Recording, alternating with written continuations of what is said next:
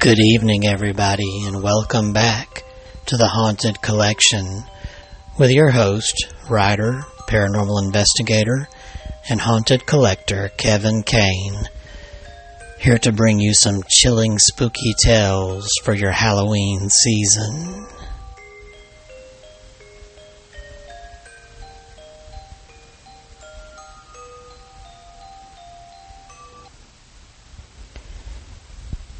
We are now close to Halloween. It's actually going to be at the end of next week at the time I'm recording this, and I'm very excited. I have to apologize for being so late in the month getting this new episode to you, but I've had problems with the Podbeam application. I tried a little while back to do a new episode, and it kept cutting off on me mid-episode. And when it cuts off, it completely erases everything I've recorded. So that was just irritating, and that happened multiple times. So what I'm going to do is I'm going to do a short episode this time and then post another one in just a couple of days. So we'll have 2 episodes for this end of the week, and then I'll come to you live, or not exactly live, but I'll come to you recording on Halloween weekend from a special place I'll be talking about later in this episode. Right now I want to invite you to stop off at my website, myhauntedDolls.com. There you'll find all the books I've published. There are fiction and nonfiction books out there. There are books with ghost stories, tall tales, even one with war stories if you're into that. If you like supernatural, creepy novels, I have those out there too. Some of them based on real haunted places, and some of the haunted dolls and items in my collection. So please check those out. You can also find those at Amazon, Books A Million, Barnes & Noble, and even on Kindle if you use Kindle, and they are available on Kindle Unlimited. If you like to listen to books, I do have a few on audiobook available at audible.com and on iTunes. Also, be sure to check out my YouTube channel if you've not yet. youtube.com/C/myhauntedDolls. Now that's C as in cat /myhauntedDolls. And now, without further ado, let's get on to this story I picked out for the first part of this episode. So I'll share this story and then another one in a few days. This story supposedly took place right here in Alabama, where I live. Now, I'm not sure exactly where it took place or if it's even true. It may just be one of Alabama's many tall tales, but some believe it actually happened. And please don't let the title fool you, because it may sound innocent, but this story, believe me, is not. It's called One Little Pear.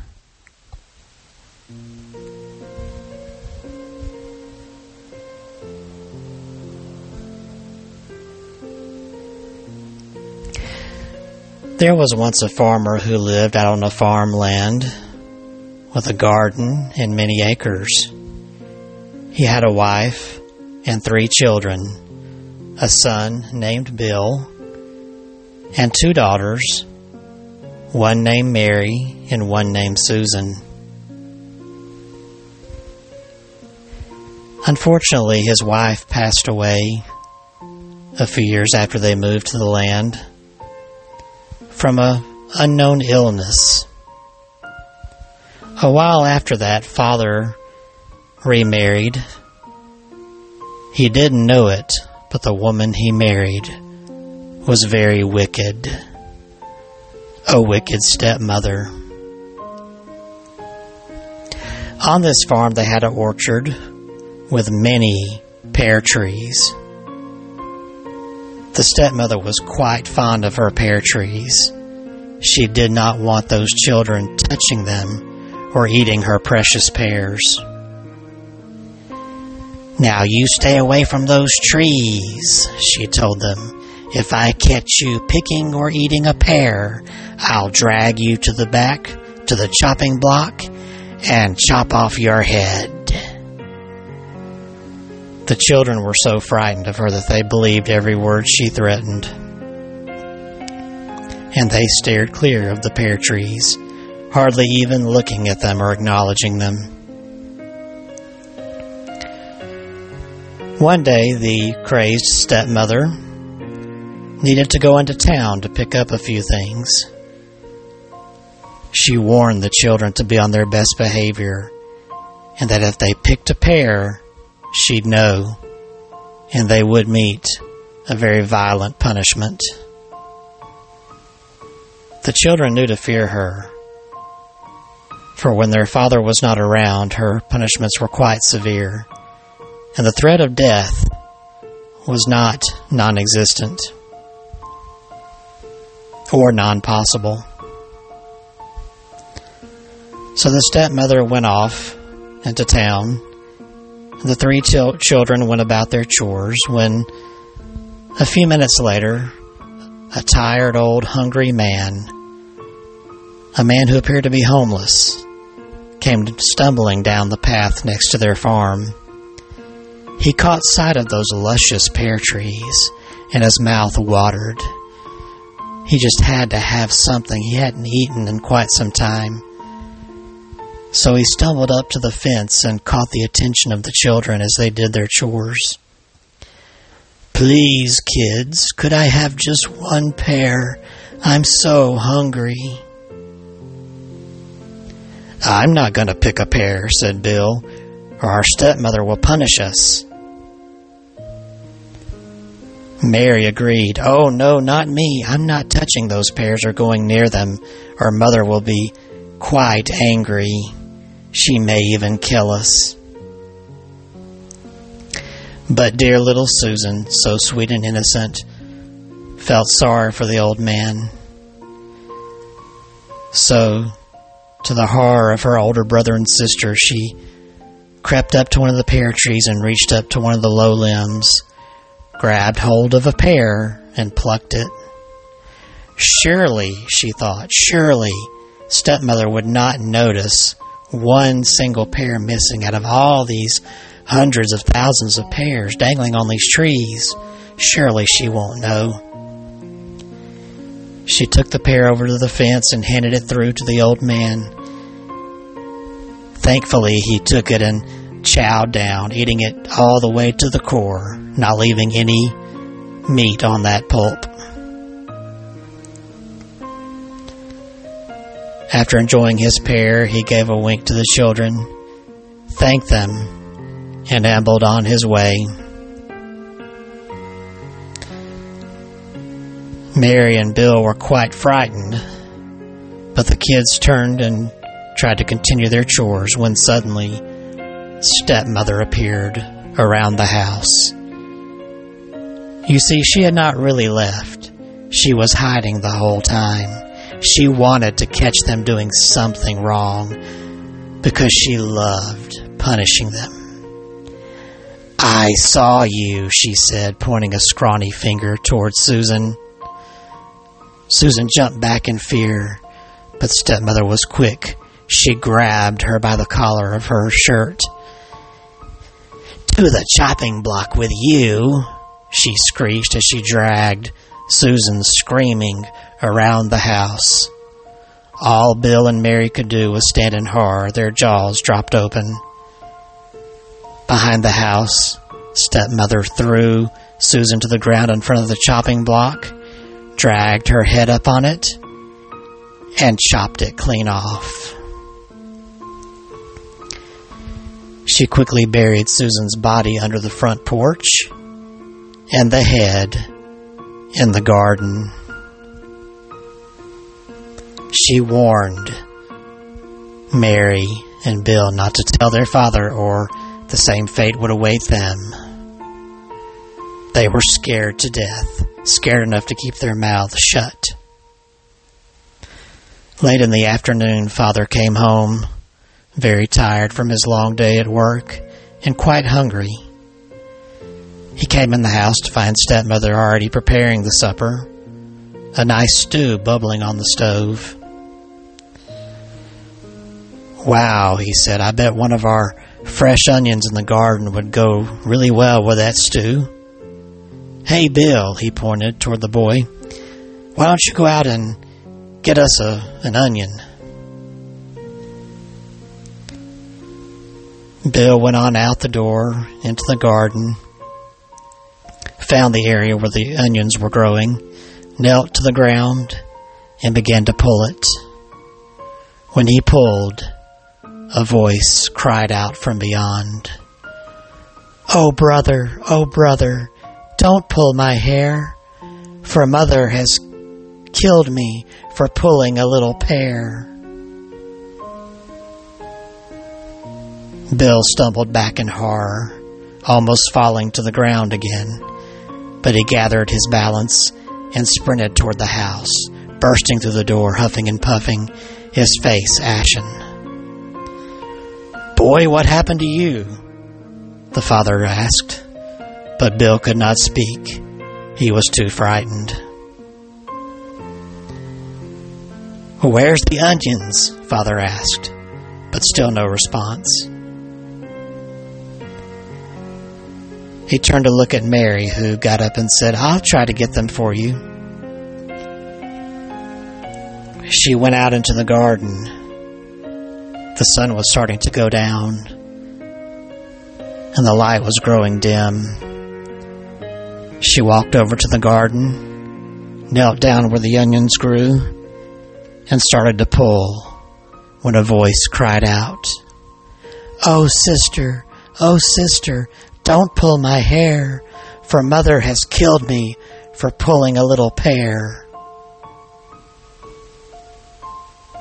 Mary screamed in terror and fled back to the house, bursting through the door and running to her bedroom, where she slammed the door. She would not come out. Father could hear her sobs. The stepmother stood at the oven, wide-eyed, not really sure what was going on. "There's something in that garden, Father," Bill finally stammered. Well, Father thought, perhaps it was some sort of wild animal, or maybe even their imagination, maybe a trick of the shadows. But before stepping out the door, he grabbed his trusty hunting rifle leaning against the wall there next to it. By now, the sun had dipped down behind the tree line in the distance, and darkness had swallowed the yard around the house. The crickets had begun singing their songs in the night. Father stepped off the porch, down the steps, and onto the yard, where his feet crunched against the ground as he walked toward the garden. He scanned the area with his eyes, but saw nothing out of the ordinary. When he reached the garden, he saw it was safe, so he knelt down where the onions were, grabbed hold of one and started to pull, when the voice cried out, oh Father, don't pull my hair, for mother has killed me for pulling a little pear." The father fell backwards in shock. Surely that was the voice of his little Susan. When he had arrived home, the stepmother had told him, when he asked where Susan was, she had told him, "Oh, she's just off visiting her grandmother. She's going to spend the night there." And he had believed her. But surely now this was the voice of his sweet, dear Susan. He stood slowly from the ground, picking up his shotgun in the same process. The shock and fear he felt started turning toward anger.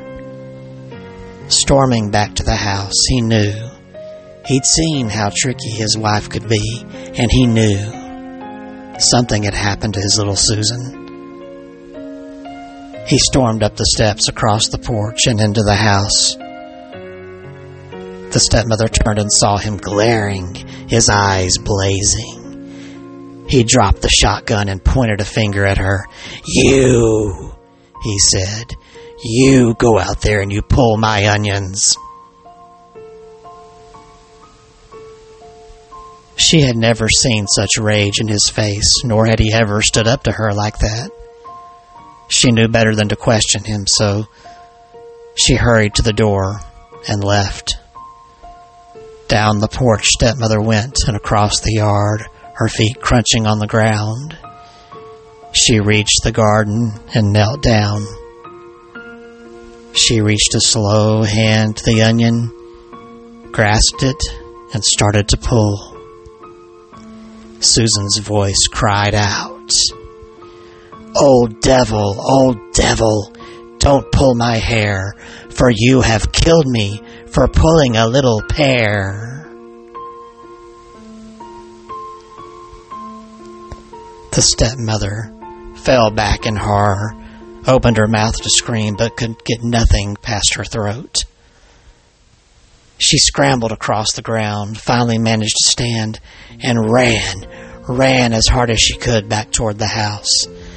She reached the porch steps and thundered up them, but as she started to cross the porch, something burst up from underneath through the board, knocking her forward.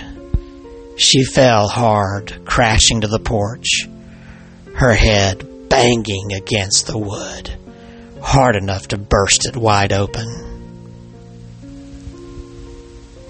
Father came to the door and looked out at the body of the stepmother laying crumpled there.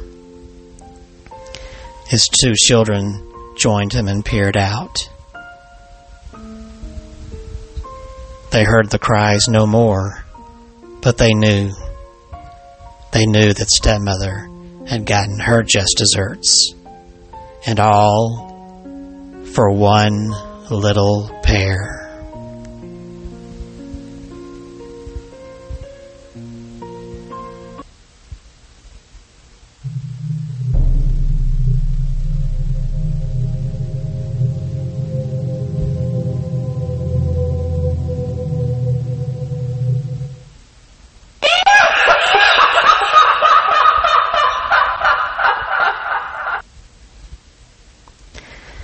I hope you enjoyed that little ditty.